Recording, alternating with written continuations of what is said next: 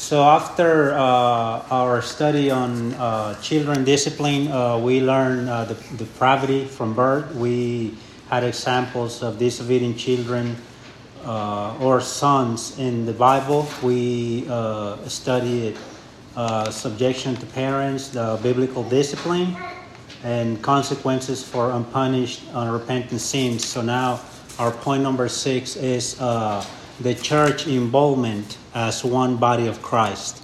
What the Word of God expects us to do as members of the church, which is the body of Christ.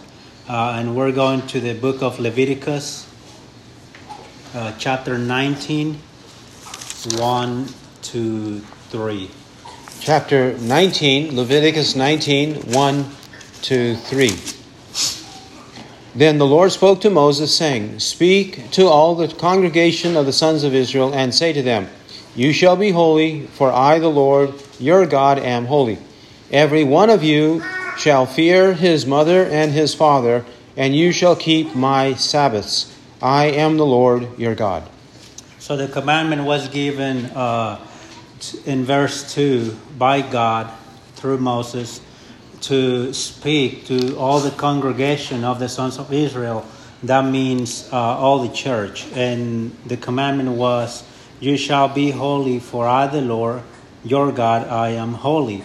And we are to fear our mother and our father, and we shall keep his Sabbaths. He is the Lord our God. So the commandment came from God. Leviticus 20, verse 7 to 9. Leviticus chapter 20, verses 7 to 9. You shall consecrate yourselves therefore, and be holy, for I am the Lord your God. And you shall keep my statutes and practice them. I am the Lord who sanctifies you. If there is anyone who curses his father or his mother, he shall surely be put to death. He has cursed his father or his mother. His blood guiltiness is upon him. So Leviticus 20, we read also verse 2 says, You shall also say to the sons of Israel. So the commandment was given to the whole congregation. You shall consecrate yourselves, therefore, and be holy, for I am the Lord your God. We shall keep his statutes and practice them. And also he speaks about cursing his father or mother, and the person shall surely be put to death. He has blood in his hands, so God will require from him. Leviticus 24, 10 to 16. Leviticus 24, 10 to 16. 24:10. Now the son of an Israelite woman, whose father was an Egyptian, went out among the sons of Israel, and the Israelite woman's son and the man of Israel struggled with each other in the camp. And the son of the Israelite woman blasphemed the name and cursed. So they brought him to Moses. Now his mother's name was Shilomith, the daughter of Divri of the tribe of Dan.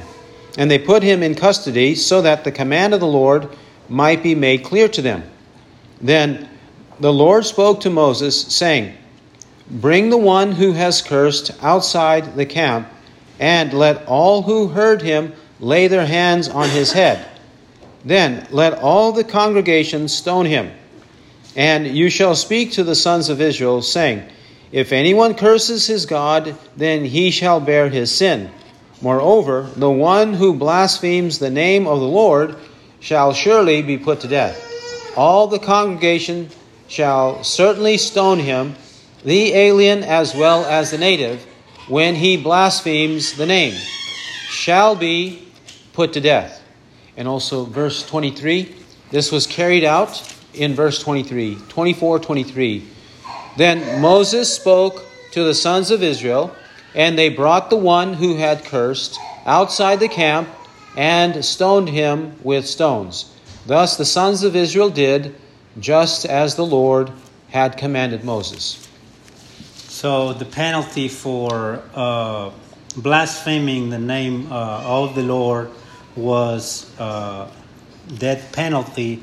And in verse 15 says, "You shall speak to the sons of Israel, saying, if anyone curses his God, then he shall bear his punishment." So the commandment was given to the whole congregation. And as we read in verse 23, the punishment was executed and the whole congregation did it.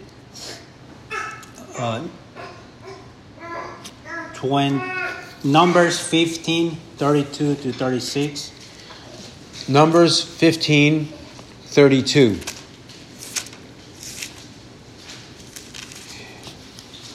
Actually, shall we read from verse 27? Because a contrast is made between unintentional sin and intentional sin. Unintentional and intentional. So, 15:27. Also, if one person sins unintentionally, then he shall offer a 1-year-old female goat for a sin offering, and the priest shall make atonement before the Lord for the person who goes astray when he sins unintentionally, making atonement for him that he may be forgiven. You shall have one law for him who does anything unintentionally, for him who is the native among the sons of Israel, and for the alien who sojourns among them. But the person who does anything defiantly, whether he is native or an alien, that one is blaspheming the Lord, and that person shall be cut off from among his people, because he has despised the word of the Lord and has broken his commandment.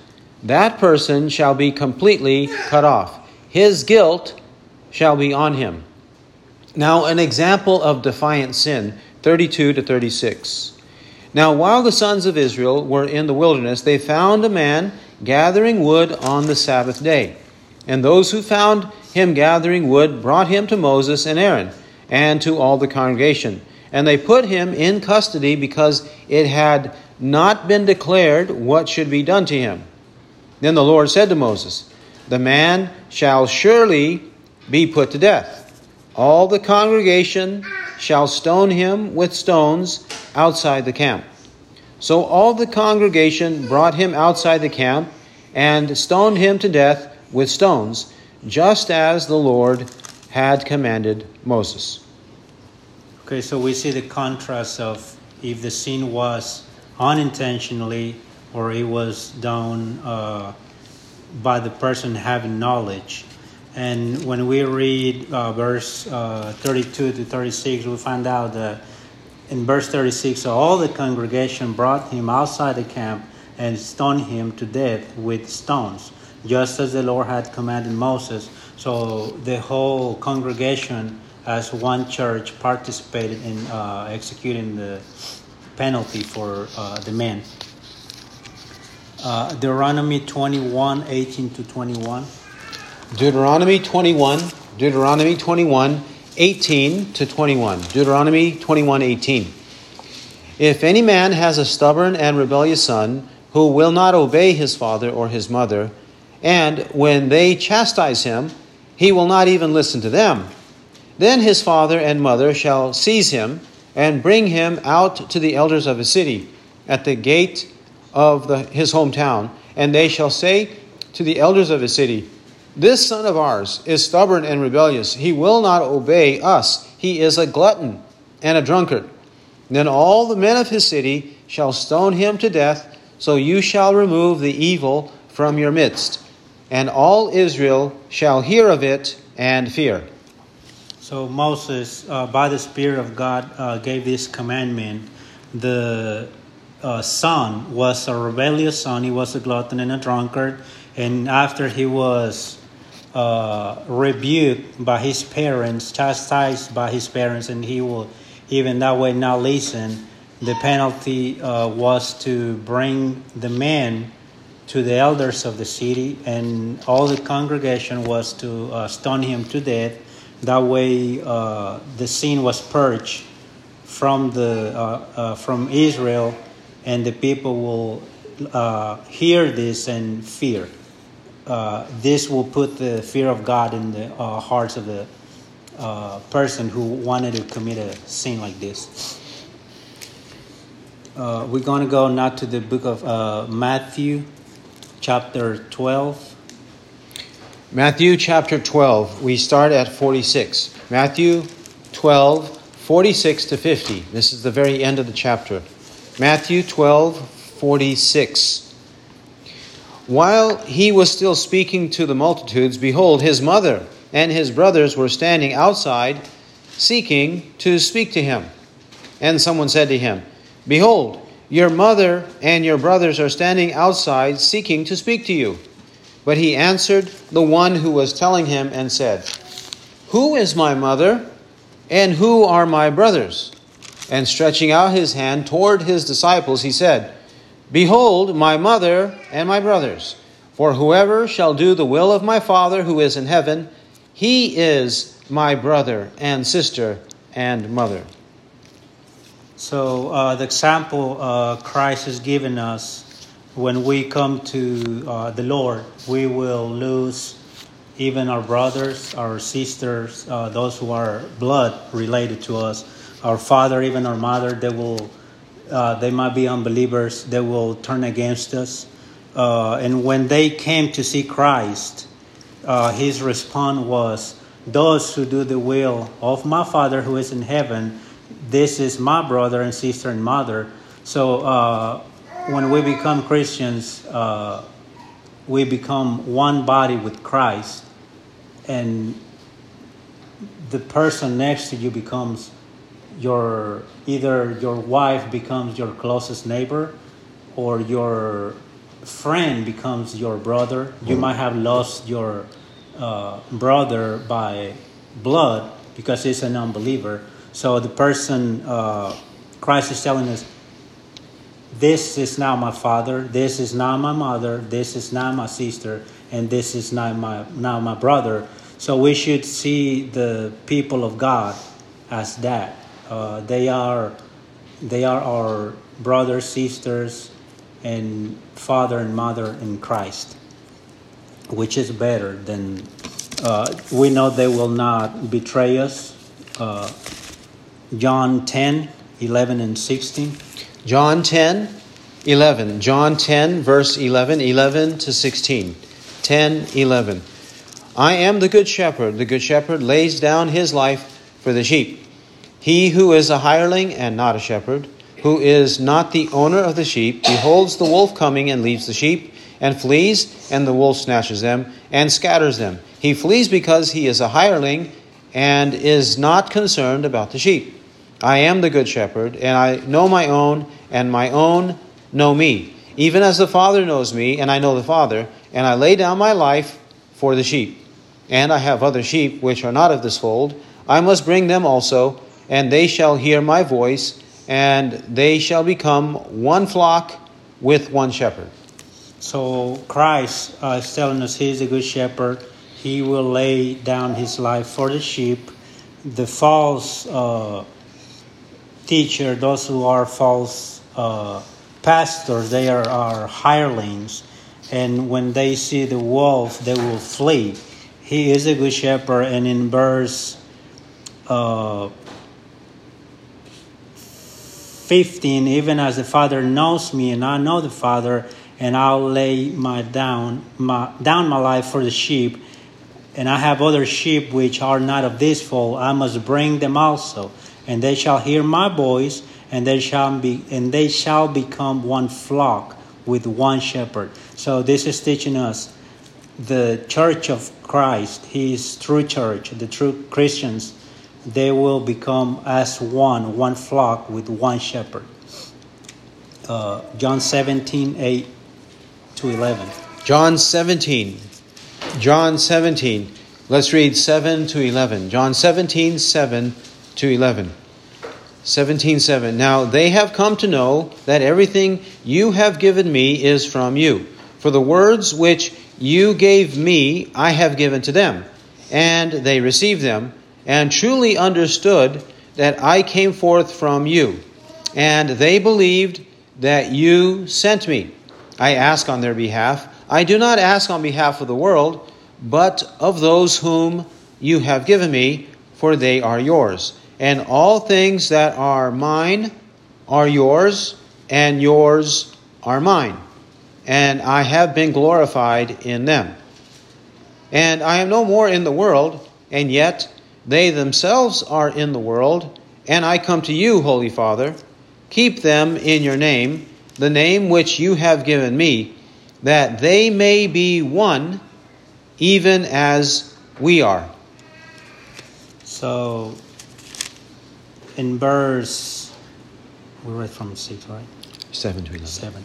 Now they have come to know that everything you have given me is from you. So those who were of the Father, now he handed them to Christ because we received the word which God gave to him.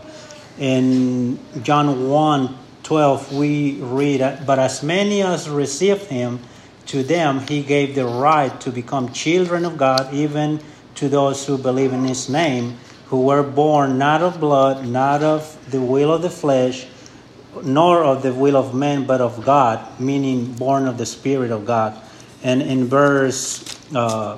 John 17, verse 11, says, I am no more in the world, and yet they themselves are in the world. And I come to you, Holy Father, keep them in your name, the name which you gave me, that they may be one, even as we are. As we are one. So as one body, as one church, we should be all involved in the discipline of our children. Acts 4, verse 32.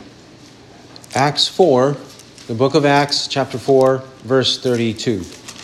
And the congregation of those who believed were of one heart and soul, and not one of them claimed that anything belonging to him was his own, but all things were common property to them. So the congregation, those who believed, were of one heart and soul, meaning they had the same spirit and they had the same mind also. None of them claimed that everything belonged to him was his own. All things were common property to them. So even if my children or my wife's children, they become your children. And I'm expecting all the people in the church to hold them accountable. That should be the mindset of the true believer. Romans 12. Romans chapter 12, Romans 12, 3 to 5. Romans 12, 3 to 5. For through the grace given to me, I say to every man among you not to think more highly of himself than he ought to think, but to think so as to have sound judgment, as God has allotted to each a measure of faith. For just as we have many members in one body, and all the members do not have the same function, so we, who are many, are one body in Christ, and individually members one of another. So by the grace given to Paul, he's telling us that we are not to think more highly one of the other, and we have to judge things as we read them in the Bible, not as our whatever we think might be right. He has allotted to each of us a measure of faith. Some may have greater faith, some may have lesser faith, but we are to increase in those things. So, and then in verse 4, he says, for just as we have many members in one body, and all the members do not have the same function, we, who are many, are one body in Christ, and individually members of one another. So as we're going to see in our next verse, we as church, we need each other to encourage, to exhort, to even discipline our children, or anybody has a need. The first person that we should go to is the people of God. 1 Corinthians 12 to 27. 1 Corinthians 12:12. 1 Corinthians 12:12 to 27. For even as the body is one and yet has many members, and all the members of the body, though they are many, are one body, so also is Christ. For by one Spirit we were all baptized into one body, whether Jews or Greeks, whether slaves or free, and we were all made to drink of one Spirit. For the body is not one member, but many. If the foot should say, because I am not a hand, I am not a part of the body, it is not for this reason any the less a part of the body. And if the ear should say, because I am not an eye, I am not a part of the body, it is not for this reason any the less a part of the body. If the whole body were an eye, where would the hearing be? If the whole were hearing, where would the sense of smell be? But now, God has placed the members, each one of them, in the body just as he desired. And if they were all one member, where would the body be? But now there are many members, but one body. And the eye cannot say to the hand, I have no need of you. Or again, the head to the feet, I have no need of you. On the contrary, it is much truer that the members of the body which seem to be weaker are necessary. And those members of the body which we deem less honorable, on these we bestow more abundant honor. And our unseemly members come to have more abundant seemliness, whereas our seemly members have no need of it. But God has so composed the body, giving more abundant honor to that member which lacked, that there should be no division in the body, but that the members should have the same care for one another. And if one member suffers, all the members suffer with it. If one member is honored, all the members rejoice with it. Now you are Christ's body, and individually members of it. So Paul, by the Holy Spirit of God, tells us he makes a comparison of a human body, and then he goes to say that the eye has a need of the ear or the mouth. Every part of our body has a need of the other part of the body.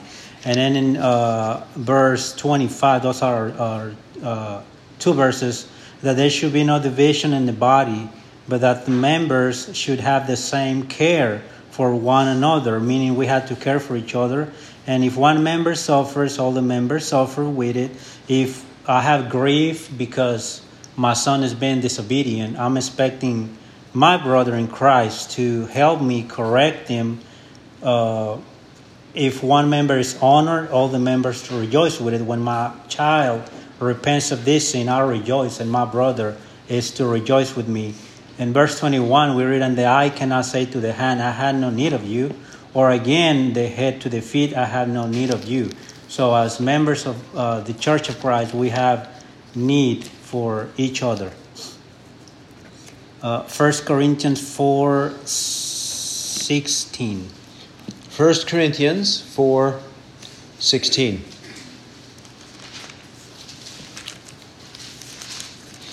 Shall we read actually 1 Corinthians 4:14 to 21? 4:14 to 21. I do not write these things to shame you, but to admonish you as my beloved children. For if you were to have countless tutors in Christ, yet you would not have many fathers. For in Christ Jesus I became your father through the gospel. I exhort you, therefore, be imitators of me. For this reason, I have sent to you Timothy, who is my beloved and faithful child in the Lord.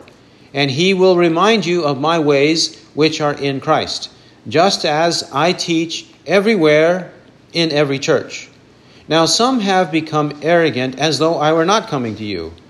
But I will come to you soon if the Lord wills. And I shall find out, not the words of those who are arrogant, but their power.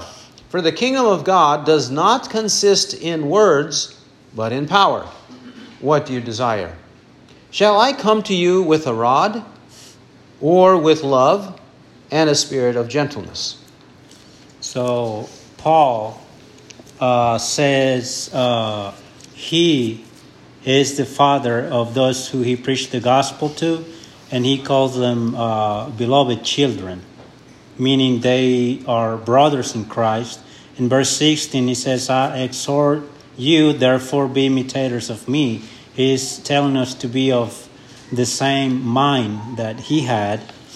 Then he sends Timothy, his faithful child in the Lord, whom he will remind the Corinthians of the ways of Paul, which are in Christ. And just as he teaches to them, he teaches everywhere in every church. Then he goes to say some have become arrogant, which will not be. We should not be arrogant.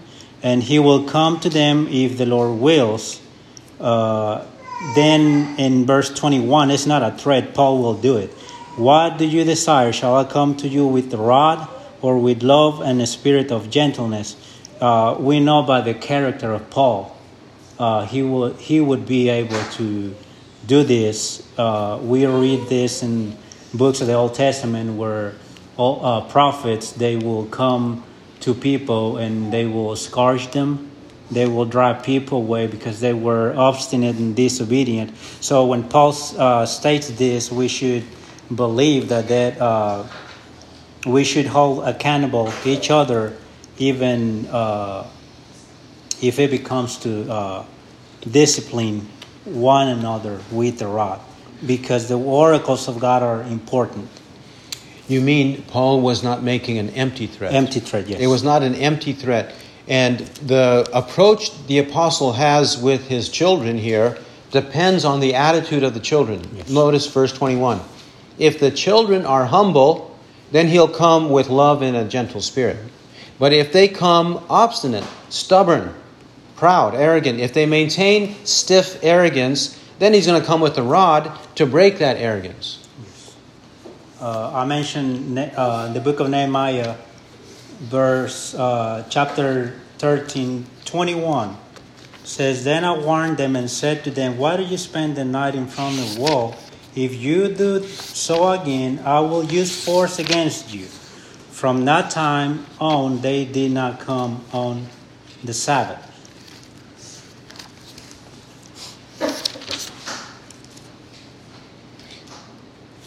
Now we go to 1 Corinthians 11:1. 1 Corinthians 11:1. 11:1. Be imitators of me, just as I also am of Christ. So there we go. As we saw in 1 Corinthians 4, we should be of the same mind as Paul, as he was of Christ. Ephesians 4:3-4. Ephesians chapter 4. Ephesians 4, we read 1-6. Ephesians 4, 1-6. I therefore, the prisoner of the Lord, entreat you to walk in a manner worthy of the calling with which you have been called, with all humility and gentleness, with patience, showing forbearance to one another in love, being diligent to preserve the unity of the Spirit in the bond of peace. There is one body and one Spirit, just as also you were called in one hope of your calling, one Lord, one faith, one baptism, one God and Father of all, who is over all and through all and in all. So Paul, he instructs us to walk in a manner worthy of the calling which we were called. And then he tells us we need to be humble, we need to have gentleness, we need to have patience, we need to show forbearance to one another in love, being diligent to preserve the unity of the Spirit in the bond of peace. So there should be no separation on I can believe this, I can believe that. There should be unity.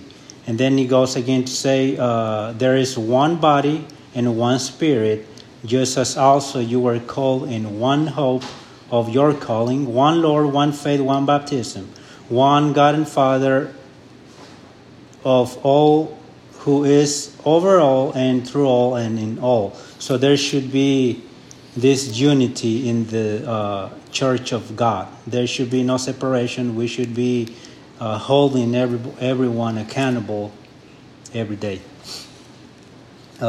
Ephesians 5:1. Ephesians 5, 1 to 2. Ephesians 5, 1 to 2. Therefore, be imitators of God as beloved children, and walk in love, just as Christ also loved you and gave himself up for us, an offering and a sacrifice to God as a fragrant aroma. So be imitators of God as beloved children. Walk in love, just as Christ also loved you and gave himself up for us, an offering and sacrifice to God as a fragrant aroma. We should be imitators of God. All these Bible verses that we read, they were inspired by the Holy Spirit of God, as we read in 2 Peter.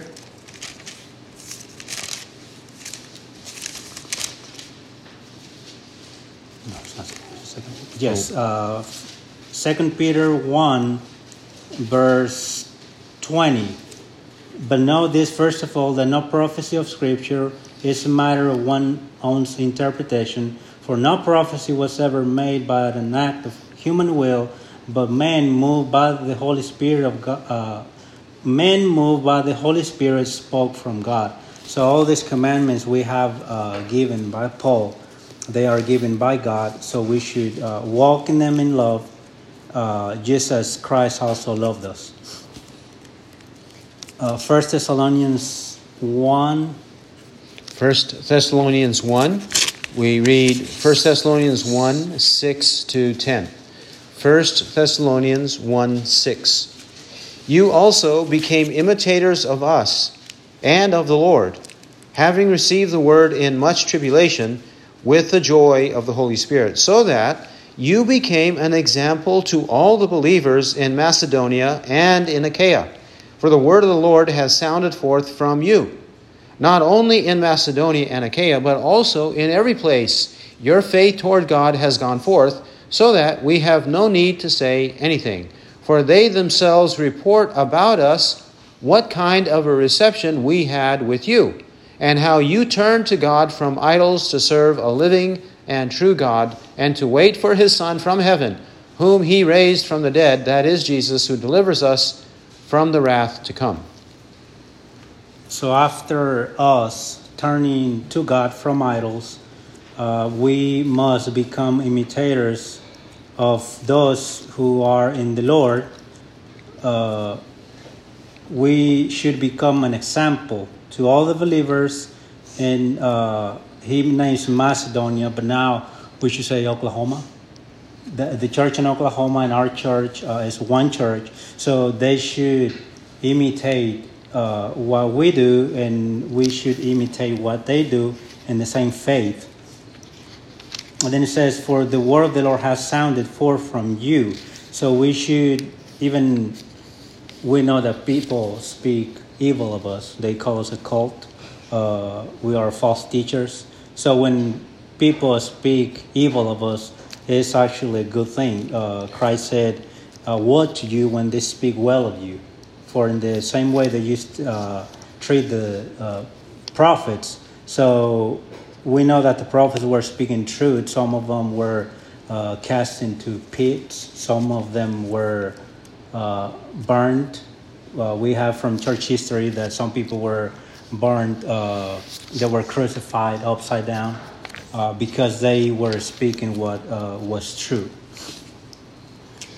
That was Luke 6:26. He meant to quote Luke 6:26. Woe to you when all men speak well of you, for in the same way their fathers used to treat the false prophets.